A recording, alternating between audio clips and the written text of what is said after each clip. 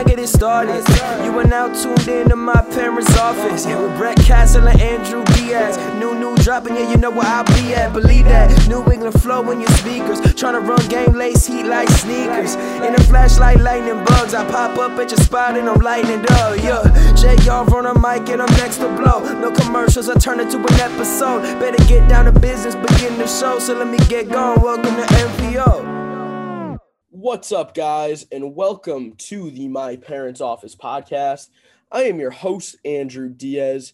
Today, we've got episode 107. I'm going to be flying solo for it today. Do a little college football roundup and kind of a big prediction for week one of the NFL.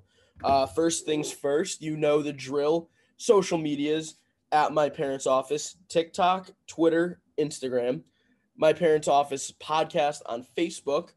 And articles from the office on Substack. A couple of good articles that just came out.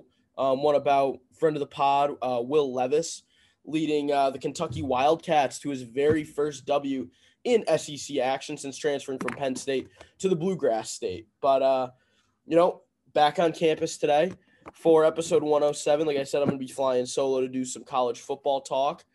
It was a crazy weekend. Actually, I shouldn't even say a crazy weekend. It was just a crazy week of college football. It was wild with a lot of the games. And first, I'll start with what went on last night, Sunday night. I'm taping this on Monday. So tonight we actually have the Ole Miss Louisville game, which should be, I'm not sure how that game will be. Should be all right. I mean, it's always good when you can get college football on another night. But so we had last night the Notre Dame Fighting Irish, my Notre Dame Fighting Irish, went into Tallahassee to play against Florida State, which, and I was really sweating when the week started because with how much a lot of the analysts liked Florida State, I became very, very concerned. Especially you have a new quarterback at Notre Dame. You had Jack Cohen starting. You had the O-line kind of got gutted last year, but they revamped it. Jarrett Patterson, the captain, was starting at center. Cade Madden was at guard. And then you still have the nation's best running back in Kyron Williams. Yes, the nation's best running back in Kyron Williams, playing in the backfield alongside a Jack Cohen. And he's a guy I really think could be a Heisman, maybe sneak in, be a fourth place guy in the Heisman. I don't think he'll win it, but he's got potential to, especially after watching him last night. Not so much in the run game, but in the pass game, he was a huge threat. But I mean, it was honestly exciting to watch Notre Dame play again, especially Florida State's kind of like an unwritten rival of the Irish. I think there's a lot of unwritten rivals of the Irish. Very few that Notre Dame fans will take seriously. I think that would probably be like Florida State, USC, Michigan, and Miami. Outside of that, there are no other rivals because they're just not at the level of Notre Dame football. But Jack Cohen throws he had the most passing yards of any Notre Dame quarterback in his debut with 366. He actually passed over the 29-year-old play caller for the Irish, Tommy Rees, in his debut with Notre Dame. Threw for 4 touchdowns and a pick, and really just looked good. I mean, he ran the ball decently when he had to improvise. Got a few yards on like second and long and just made easier third downs for Notre Dame. Kyron Williams he carried the ball 18 times and had 42 yards, which isn't a great stat line, but he had 6 catches for 83 yards in the pass game with a touchdown. And I mean, the big thing, because I was watching it with my dad last night, both big Notre Dame fans, the big thing that we both really noticed was that Notre Dame was matching Florida State's speed. And I think we need to throw out that whole the argument a lot of people make is that Notre Dame can't match Southern speed and that the schools up north can't match the speed of like SEC or ACC programs because they looked fast and shifty last night. I mean, Kyron Williams broke a dude on the swing pass touchdown that he caught. He had a huge stiff arm on one of his outside zone runs. So Notre Dame was on the level of Florida State, athletically, physically, just all around. I almost had a heart attack last night because of how nervous I was after watching them, they were up, I think, like 38-24 at one point, or maybe 38-21. And that lead gets chipped away a little bit closer and closer. Then Mackenzie Milton comes in the game, and the momentum swings. Florida State gets back into the game, and your heart starts to pump a little bit more. You're nervous. They score. Notre Dame can't do anything on the ball. Tommy Rees got very passive in his play calling, which was difficult to watch. It was scary watching them almost lose because the nation hates Notre Dame. You either love or hate Notre Dame, and there's a lot of people that hate the Irish. So that was really what I was preparing for, was to hear a lot from the Notre Dame haters and what they were going to think. But, you get out alive, and, it's not a very impressive win because they're not ranked. Florida State's not a ranked team, but it's a tough game especially going into Florida State. You got the chop. It's a hostile crowd, especially, like I said, this is almost deemed a rivalry game. But other contributors on the outside for Jack Cohen, I mean, Michael Mayer had a huge game. He had the drop at the end of the fourth quarter.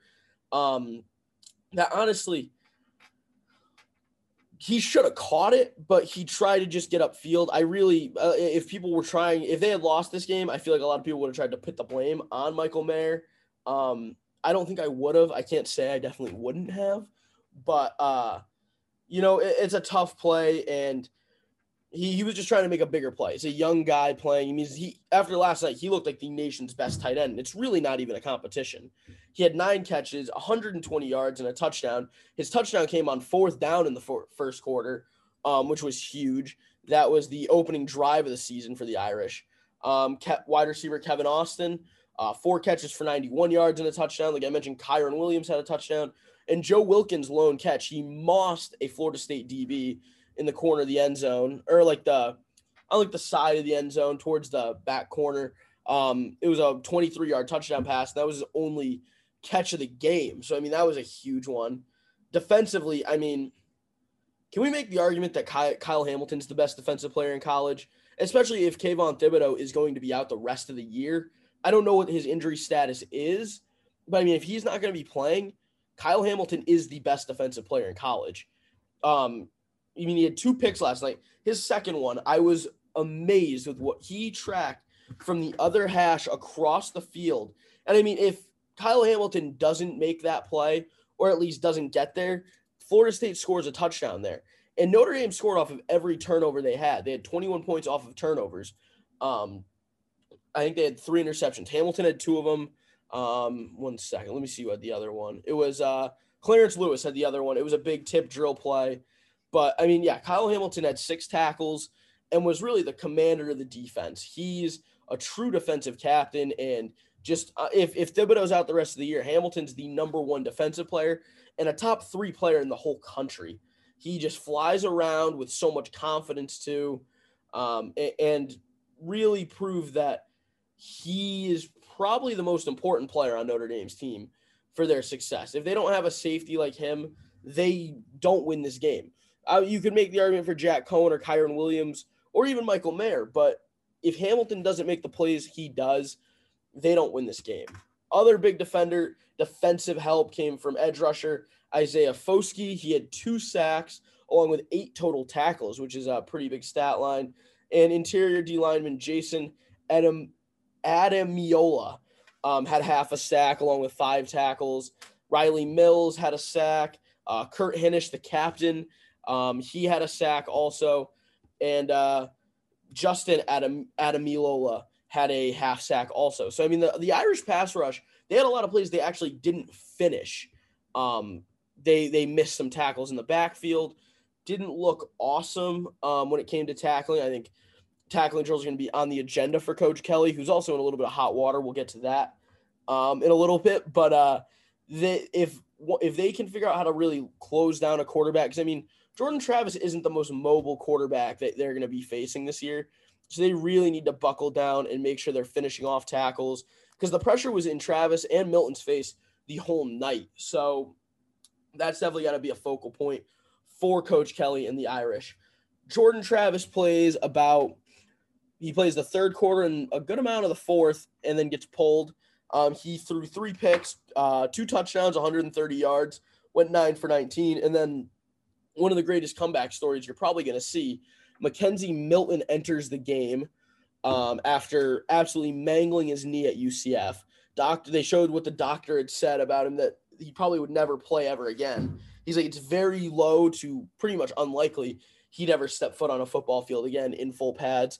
And that's really, as a Notre Dame fan, became tough for me, because you always want to root for a guy that's coming off an injury like that. You want to see him succeed, but it was very tough to root for a guy like Mackenzie Milton last night, especially with how close the margin was for the game and how they went to overtime. You got super nervous. And honestly, every time you saw him get tackled, you do get a little nervous, because you wonder how the knee is going to hold up. I mean, Mackenzie Milton was probably part of one of the biggest and most controversial plays of last night, when he had, so I believe it was third down. Irish brings 6 or 7 man pressure. Linebacker comes up the gut, makes a nice play. He's rushing after Milton, but has his hand up in the air to prevent the passing, to shut down the passing lane. Milton looks like he throws, clear fumble. He fumbles the ball, falls on it. Florida State gets it back. Florida State goes out to kick the field goal. The kicker nails a 50-yarder, but Mike Norvell, the Florida State coach, iced him to try to get a closer field goal. It turns out that they rule it a incomplete pass. But that's where I have an issue with the refs, is because he already dropped back. It wasn't like he took the ball to clock it, to just spike it. He had already dropped back, and as he throws, there's no receiver or running back in the area. It should have been intentional grounding. I mean, after what had happened, what happens after this, I really can't complain, but it was just poor officiating all around. The Irish almost got shafted. And Joe Tessitore was awful, and same with Greg McElroy on the game too. They were not great on the call last night. It seemed like they wanted every opportunity to watch Notre Dame lose. So that's what I'm more thrilled about, is to stick it right in their face that the Irish win. But so, like I mentioned, Mike Norvell and Florida State, they line up to kick the 50-yarder. Norvell ices the kicker. The kicker nails the 50-yarder. Turns out that it was an incomplete pass. Intentional grounding is not called on the play. They line up for a 36-yarder, hooks it left. Notre Dame gets the ball, go down and kick a field goal to win 41-38 in the first OT. It was hard. It was a heart attack game, like I mentioned before. I was so nervous this whole game. And, I obviously wanted a bigger margin, because I think with a bigger margin of victory, we would have bumped above Cincinnati, which would have been huge in the rankings from number 9 to number 8. I don't think we'll really move, or maybe I don't think Clemson gets bumped back far enough after their loss, because it was to Georgia, to a real good program. But so I think we're going to stick at 9, and especially it helps North Carolina behind us loses to Virginia Tech as Rex Chapman called the COVID Bowl. But after the game, so this is kind of where Brian Kelly gets into hot water a little bit. Is he's asked by a reporter, like, pretty much about the win, and he's like, we need to execute better. Maybe our team needs to be executed, which clear joke. And it's clearly, it's, do you really think that Brian Kelly meant to execute his whole team? Like that was so frustrating to me, that people were blowing it out of proportion. That they want, like, I don't know. It was also a John McKay quote, the former coach who had said, "I'm all for execution." I think it was something like that. I'm all for execution. So it was kind of a parody of that. But it was pretty hilarious. He's like, yeah, maybe our whole team needs to be executed after that game. But, a clear joke from a top 10 team, top 10 team's coach. So that was a big snowflake moment for a lot of the internet. I think a lot of football guys and people that understand football clearly knew that it was a joke. So it was honestly hilarious when he said it, because I was watching the interview live, and my dad and I were like, did he really just say that? And we just busted out laughing. So, but like I said, you make it out alive. Notre Dame but they do make it out alive, which is the most important thing. They start the season 1-0, which really is all you can ask for when you're playing college football and going into a hostile environment. Other big games, another one I watched live on Saturday night, UCLA looks good. Dorian Thompson-Robinson looks really good. They beat Edo and Coach LSU in their sissy blue jerseys. And, I with Washington losing to Montana, which is huge, UCLA could be the team out of the Pac-12 that could make some noise. But I feel like Chip Kelly will find a way to lose a game to like Colorado or to Arizona. There will be a trap game, a game they should clearly roll a team, but just lose the game. So I don't have my hopes too high, but I like seeing a good UCLA team. Like I mentioned before, Montana, in I think all of their 19 meetings, Montana was 1-17-1 going into the game. This was, I think, their 20th or 21st meeting, maybe. And Montana beats them. And they don't just beat them, they dominate. Their defense dominates, holds number 20 Washington to only 7 points. They win the game 13-7, which is insane. Another defensive battle was Georgia-Clemson. DJ did not look good for Clemson. The Georgia defense looked like absolute ball hawks. The ACC is in disarray right now. You have UNC lose.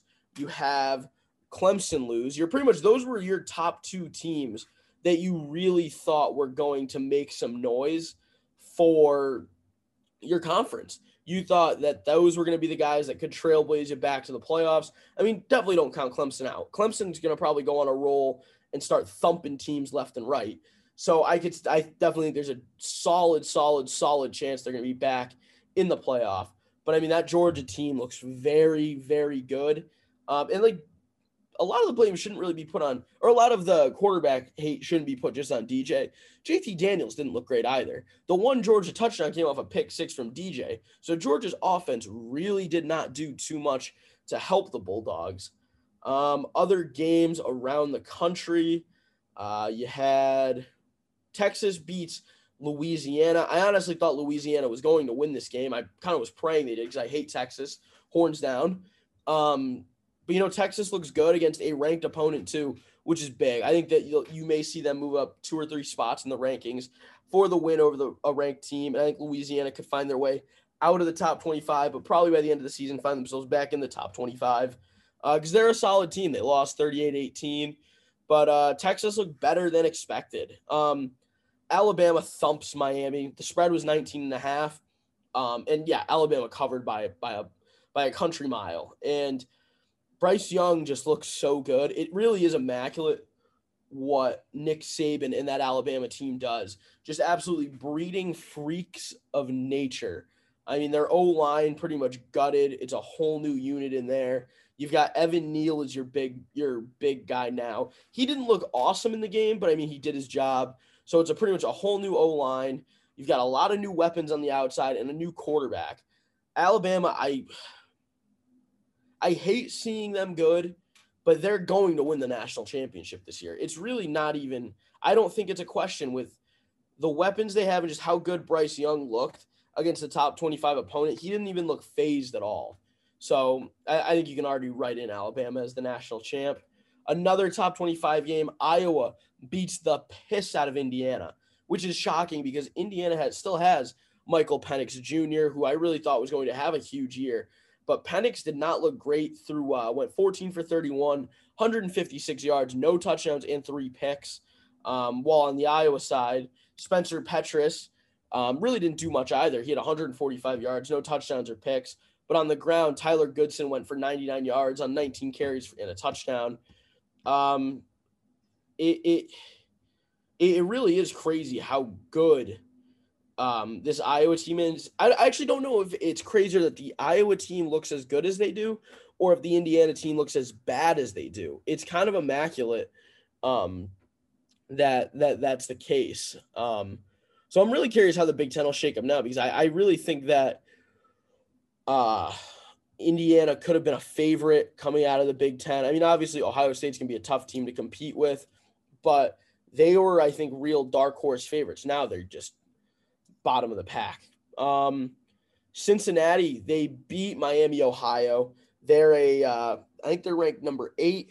Like I had mentioned before, they've got Murray State on 9/11, Indiana on September 18th, and then the real big game, another huge test for Notre Dame, is Cincinnati at Notre Dame. I'm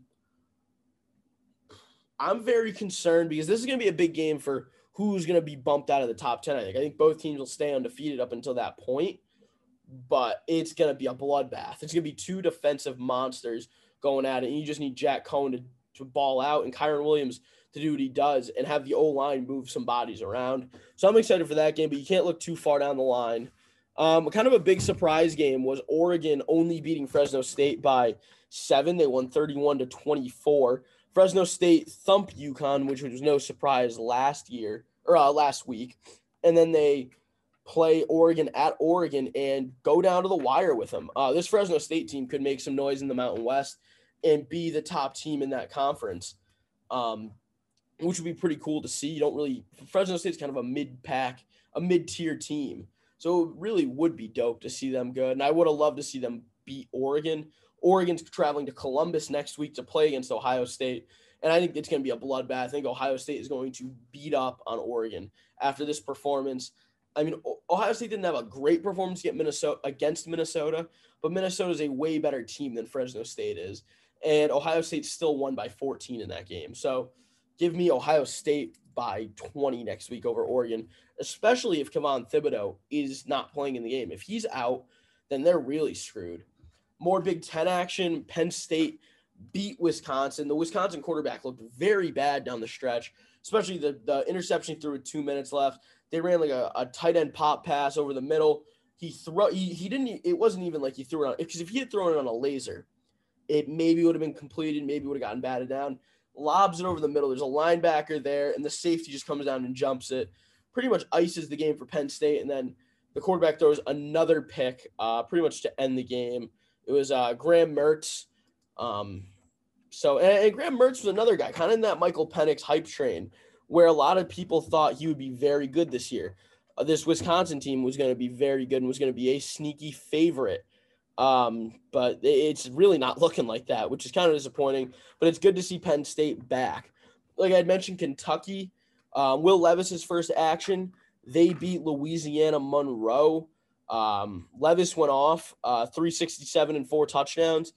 He's got his first SEC action next week when they play Missouri, I believe at Kentucky too. So that'll be a good opener, a good welcome to the SEC moment for the Xavier High alum and the Penn State graduate.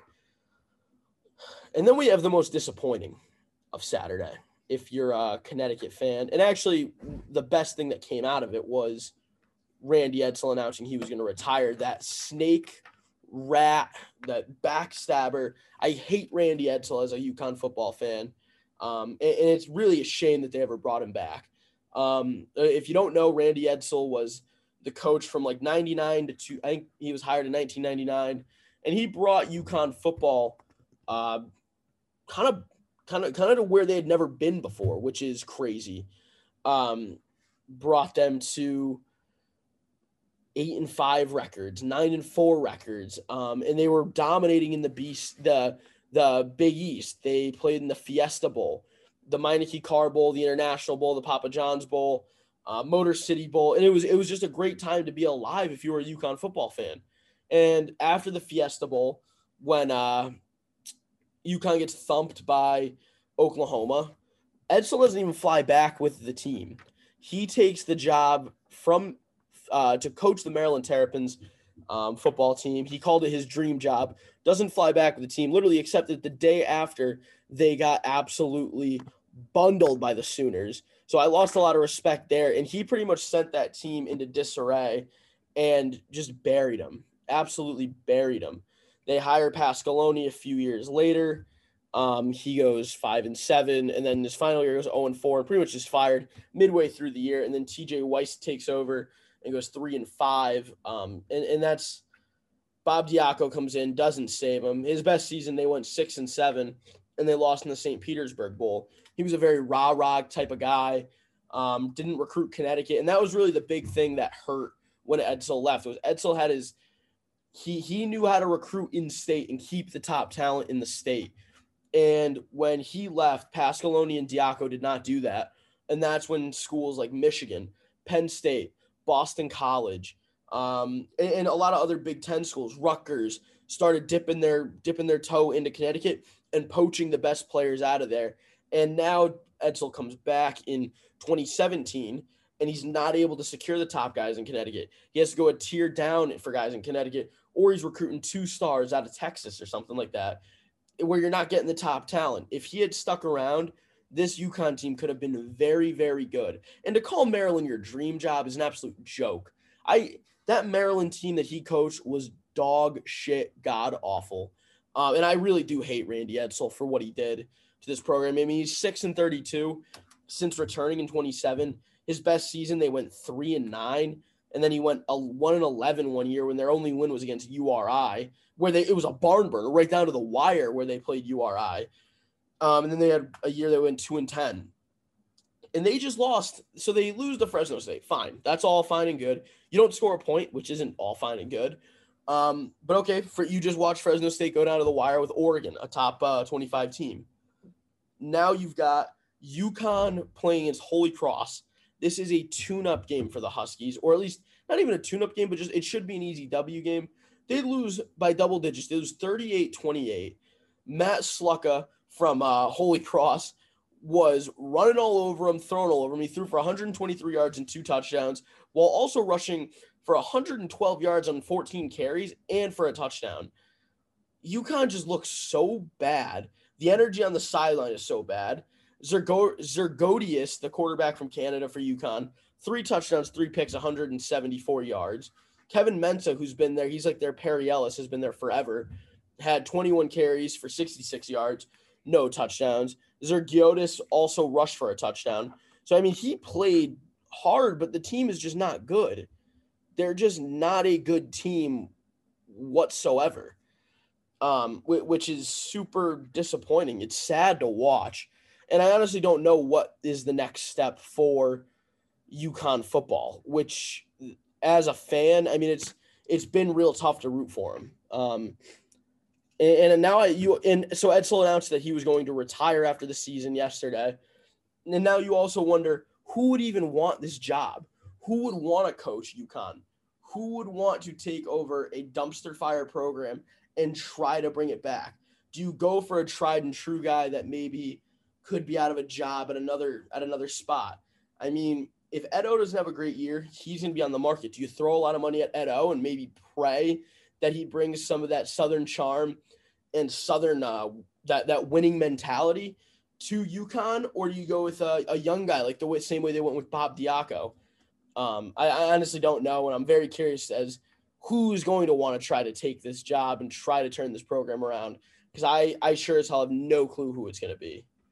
But so that'll wrap up my my little college football talk right there. Other big news. So actually still in the world of college football, absolute fraud on Twitter.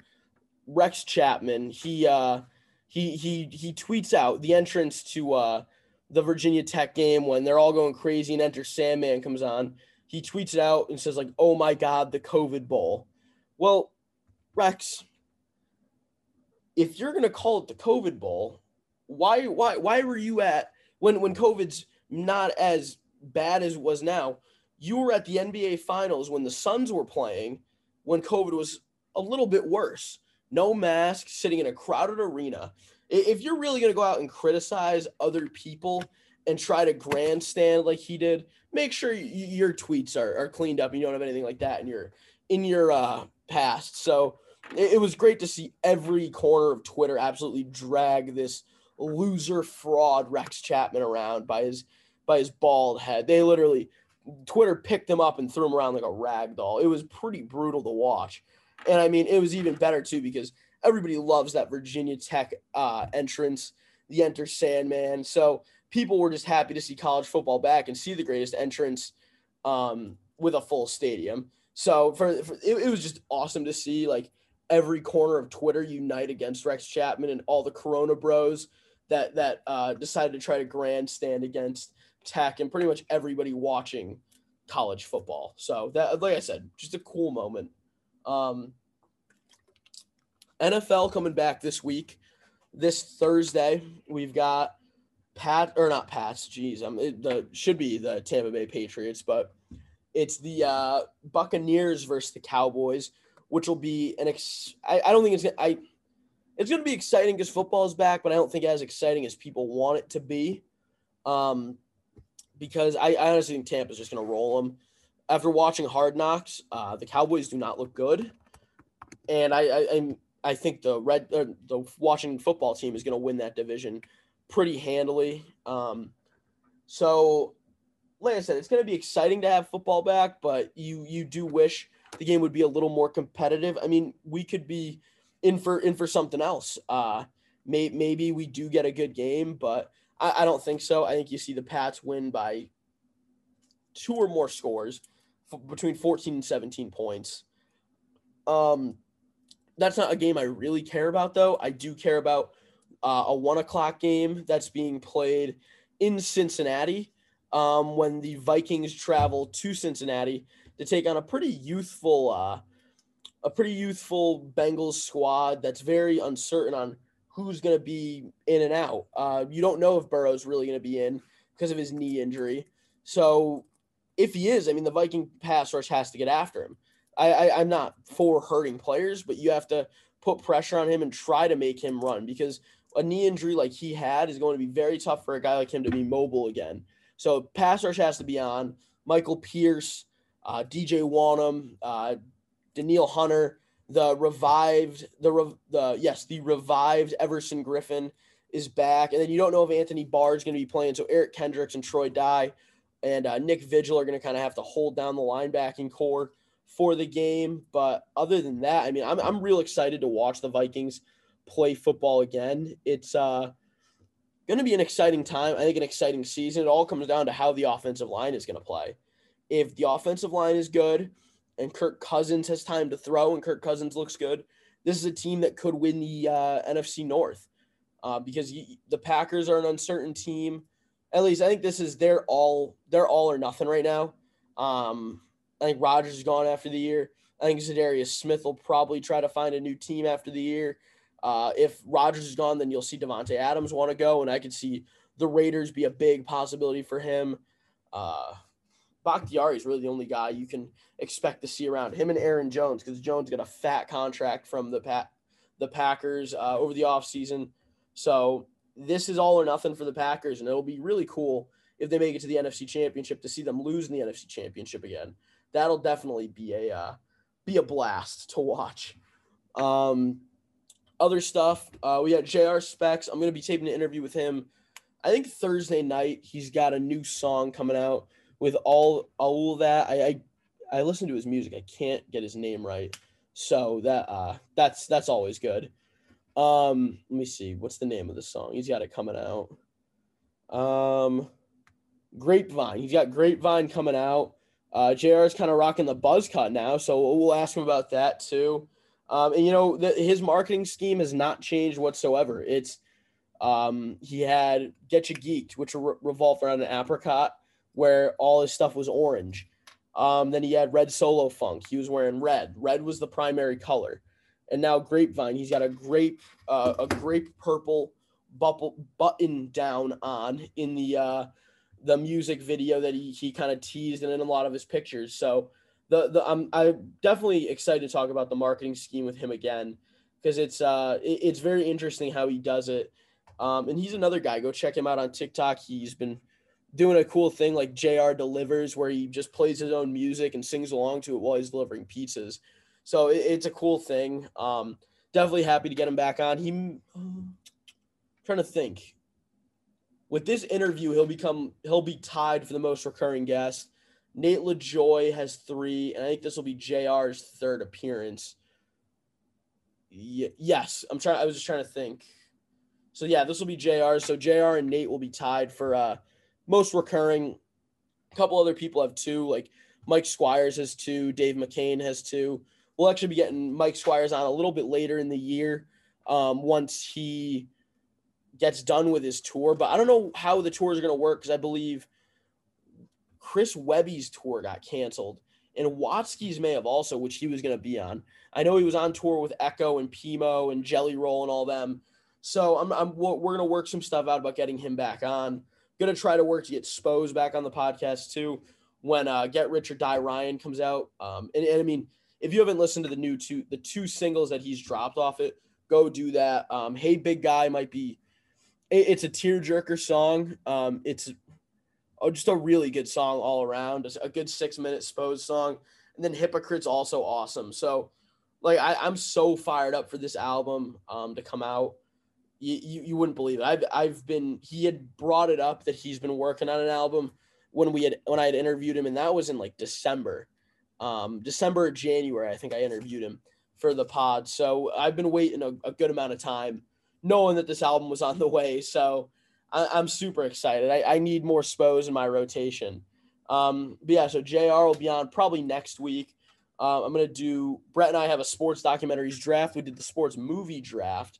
Let me see if the results are in yet, if it's over or not, because I had posted the poll for it yesterday. So at 1:45 today, I am up 74-26 on Brett right now.